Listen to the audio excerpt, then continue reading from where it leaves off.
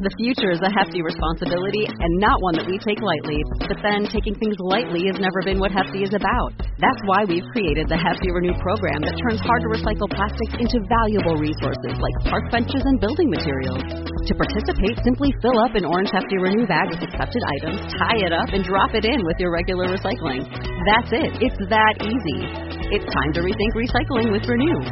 Particular valued resources may vary by geography. More info available at heftyrenew.com.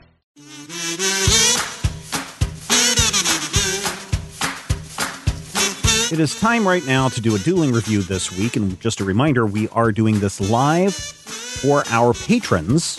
You can find out more at patreon.com/major spoilers. You get access to a secret channel when you hook up your Discord channel to us, and you can come and hang out, listen to us live. This week we're talking Captain Carter #1, which is kind of interesting because this week it wasn't planned this way. In fact, I had already planned the Major Spoilers show, 6 months ago. Yeah. And so it just coincidentally happened to be a alignment that this week we talked about What If, a series of What If comics on the Major Spoilers podcast. And today we are talking about Captain Carter #1 from Marvel Comics, which is a new comic book series that has spun off from the What If Marvel animated show on Disney+. So, weird alignment of the universe. So there you go, kids. Anyway. Something else. What's that? Did you catch the reference in this issue that makes me wonder if it's in the same universe as What If #1 from 1977? No, I did not, because I haven't read What If #1. Oh, you haven't? Oh, it's a good one. They talk about the Fantastic Five. The first issue of What If is what if Spider-Man had joined the Fantastic Four. Yeah, no, didn't catch that. But this basically follows along the same gimmick and the same lineup as the Captain America movie. Captain Carter, saves the day. She's frozen in ice, and she is thawed out today. Not today of 1981, but today of 2022. And, of course, she doesn't really want to be part of anything, but trouble comes finding her in the form of Hydra. Hail Hydra. Hail hydration. Yes, hail hydration. Yes. And it is interesting to see the differences in her waking up story than the waking up story that we traditionally see from Steve Rogers, because Steve is immediately overwhelmed with guilt and rage and wants to go out and be an active superhero to avenge Bucky or whatever it is that he ends up doing. And Peggy's like, no, I'm just going to go home and leave you guys. You just clean this all up. Bye. They're like, hey, am I still a Brit? So there's, when they first wake her up, there's a lot of, well, who owns Captain Carter, right? So the Russians are like, well, we found her in salvage, so international salvage law says that she belongs to us. And the Americans are like, no, she has the super soldier serum, so therefore she belongs to us. And the Brits are just there because Peggy Carter is a Brit, and she's like, am I still a British citizen? And the Brits are like, yes. And she's like, okay, I'm going to go home. And also, apparently the British Empire never declared her dead when she went into the ice. So they've still been paying her back pay since 1945. So Peggy doesn't have a lot to worry about when it comes to money in this story. Yeah, like 80 years worth of back pay and a pension. So yeah. So she's and pretty much set she's up. Learned to love tacos. Well, I mean, who wouldn't? Right? With extra cilantro.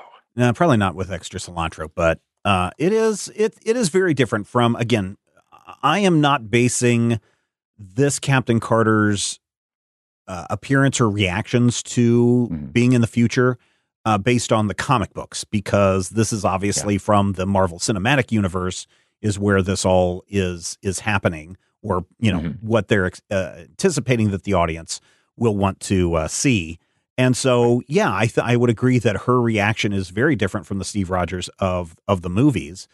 And I think she just wants to be left alone and collect her thoughts. But unfortunately, once she saves somebody, a bus full of people, then the word is out that Captain Carter is back, and everybody is now trying to get her on their socials and Snapchatting her and getting her pictures. And she just wants to watch sexy movies at home.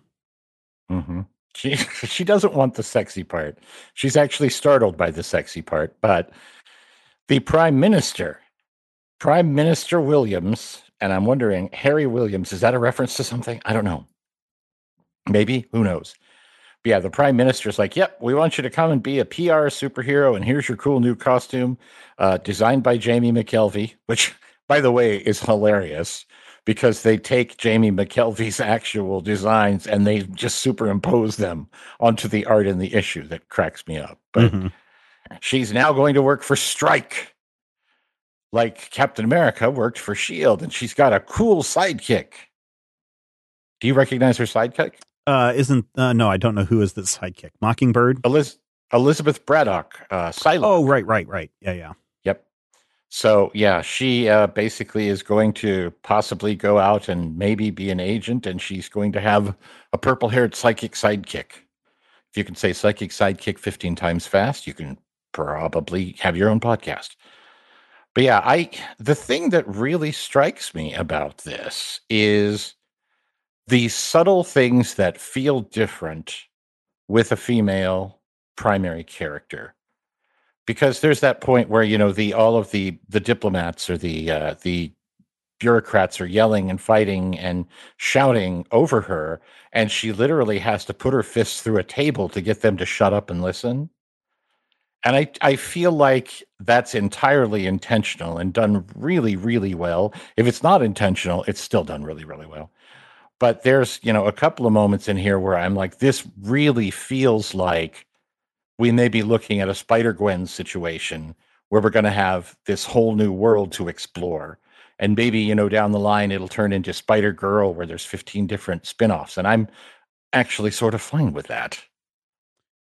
I don't know if I would go so far as to make this a Spider-Gwen with multiple things. I think this is definitely, when the What If TV series debuted, I think Captain Carter was the very first one, and it was very good. And it really got a lot of people who were maybe sitting on the fence about what if, what if series and as to, if it could be good or not, especially following on the heels of Loki. And people just fell in love with Captain Carter.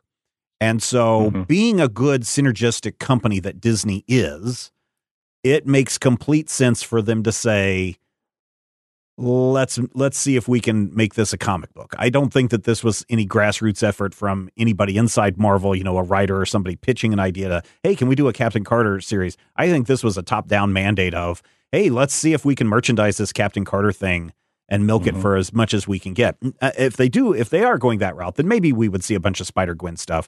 But I'm thinking that this is going to be very specific. We're probably going to see the What If Avengers show up. What are they? The Defenders or the Avengers? I can't remember what they were. I think they called themselves the Defenders. Yeah. So, we do know that there is a Defenders series coming, but I don't think it's the What If Defenders. So I might be able to see more of those what if characters appearing. Although it didn't appear like the Thor character in What If would probably not be able to sustain his own series. Right. But in that first issue of What If also, that Peggy Carter had a different method of getting to the future. So this, I think, has to be an alternate version because remember, she was punching out Shumagorath, and that's what threw her through time. She wasn't actually in the ice in the cartoon. Well, no.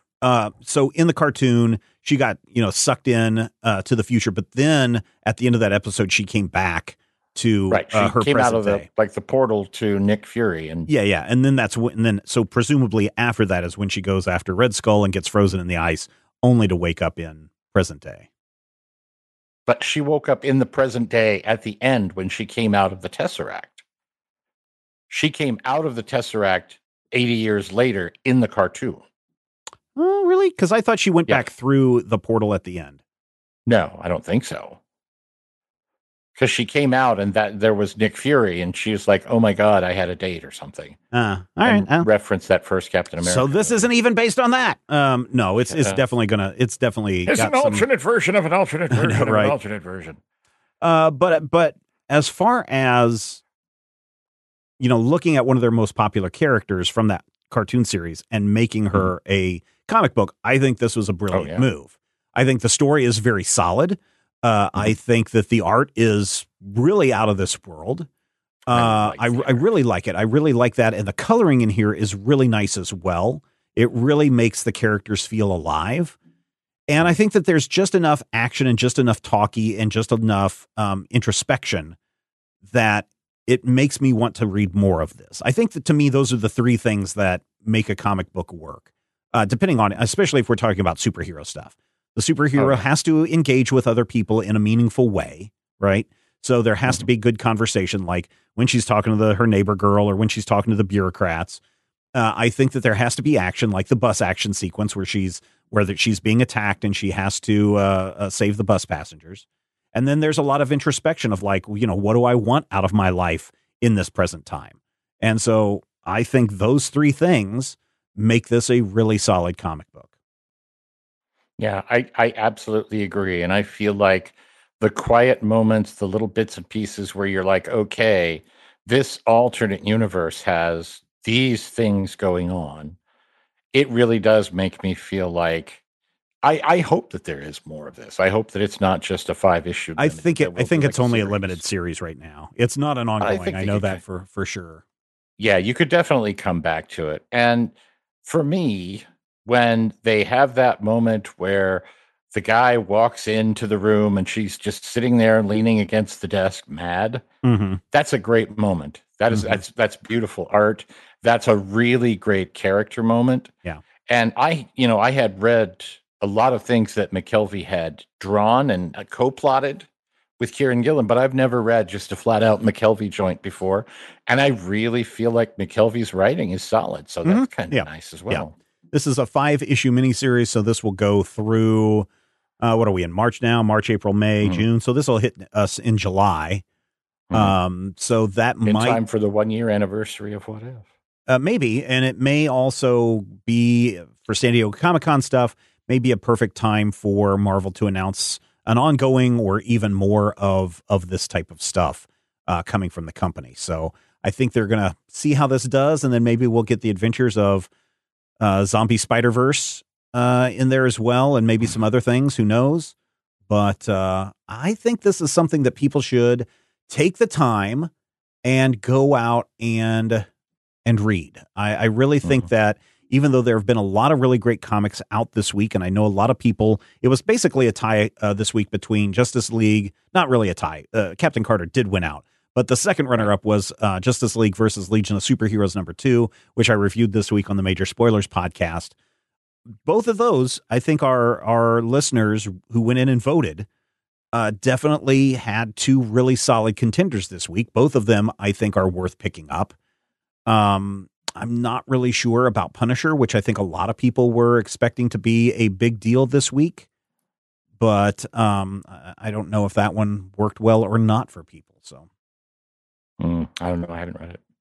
Yeah, neither have I. I'm not going to read it. I'll be honest. I am not a Punisher fan. I am not a fan of somebody who Bracka. Yeah. And especially in more recent times with, the whole issue of the Punisher being co-opted by somebody else.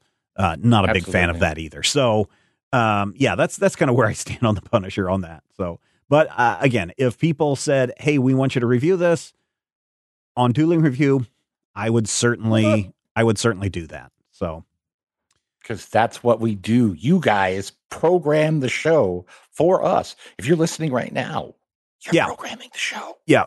There is a problem, though. If you do go over to patreon.com/major spoilers, this may be a temporary issue.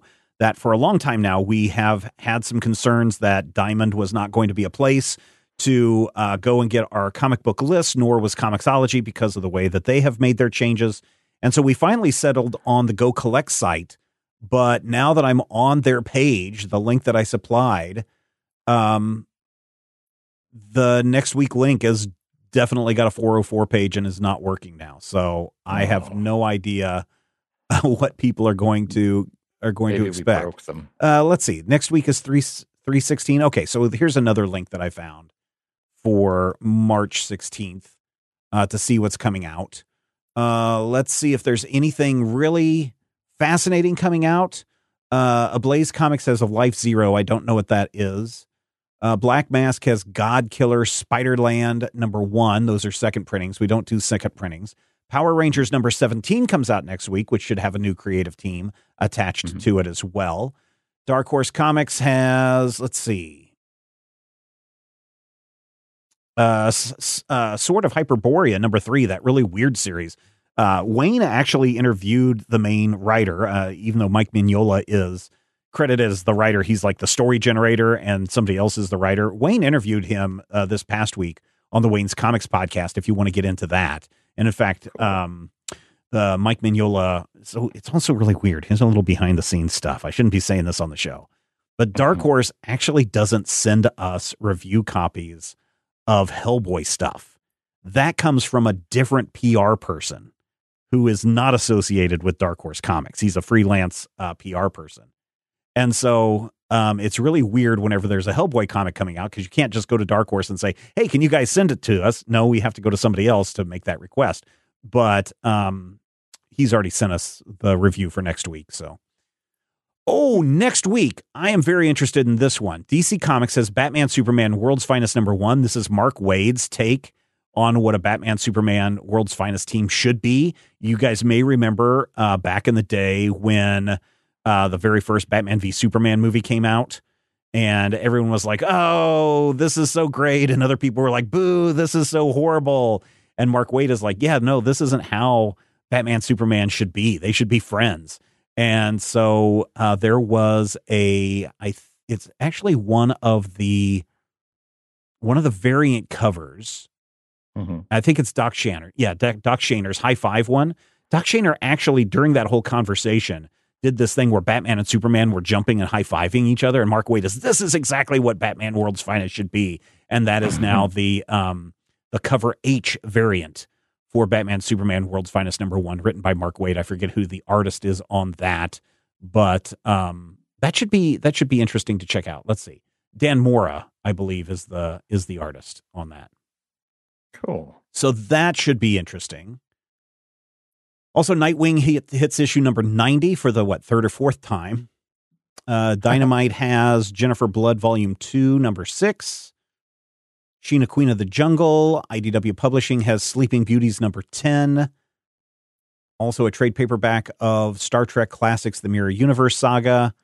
Time Before Time number 11 is coming out from Image Comics. Joe Hill's Reign number 3 arrives next week. Marvel Comics has Amazing Spider-Man number 92, Bay. And Avengers number 54. Also, there's a new Carnage comic coming out.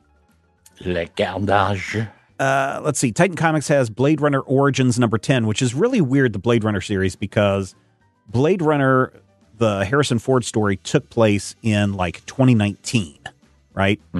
And so then there's Blade Runner 2049, the sequel movie, but a lot of this stuff that's Blade Runner origin stuff takes place 10 years before the Harrison Ford movie. So it takes place in 2009. So it's this really weird alternate past future history thing that we have bypassed a long time ago. And they're still doubling down on the dates when all of these things take place. So I find that very fascinating. And finally, Zenoscope Entertainment, Grimm Fairy Tales Odyssey trade paperback comes out next week. Dear listener, head over to patreon.com/major spoilers. Cast your vote. We will be back next week to review the winner. And until then, go pick up some good comics, because there's a lot of good comics that need to be read. Talk to you soon.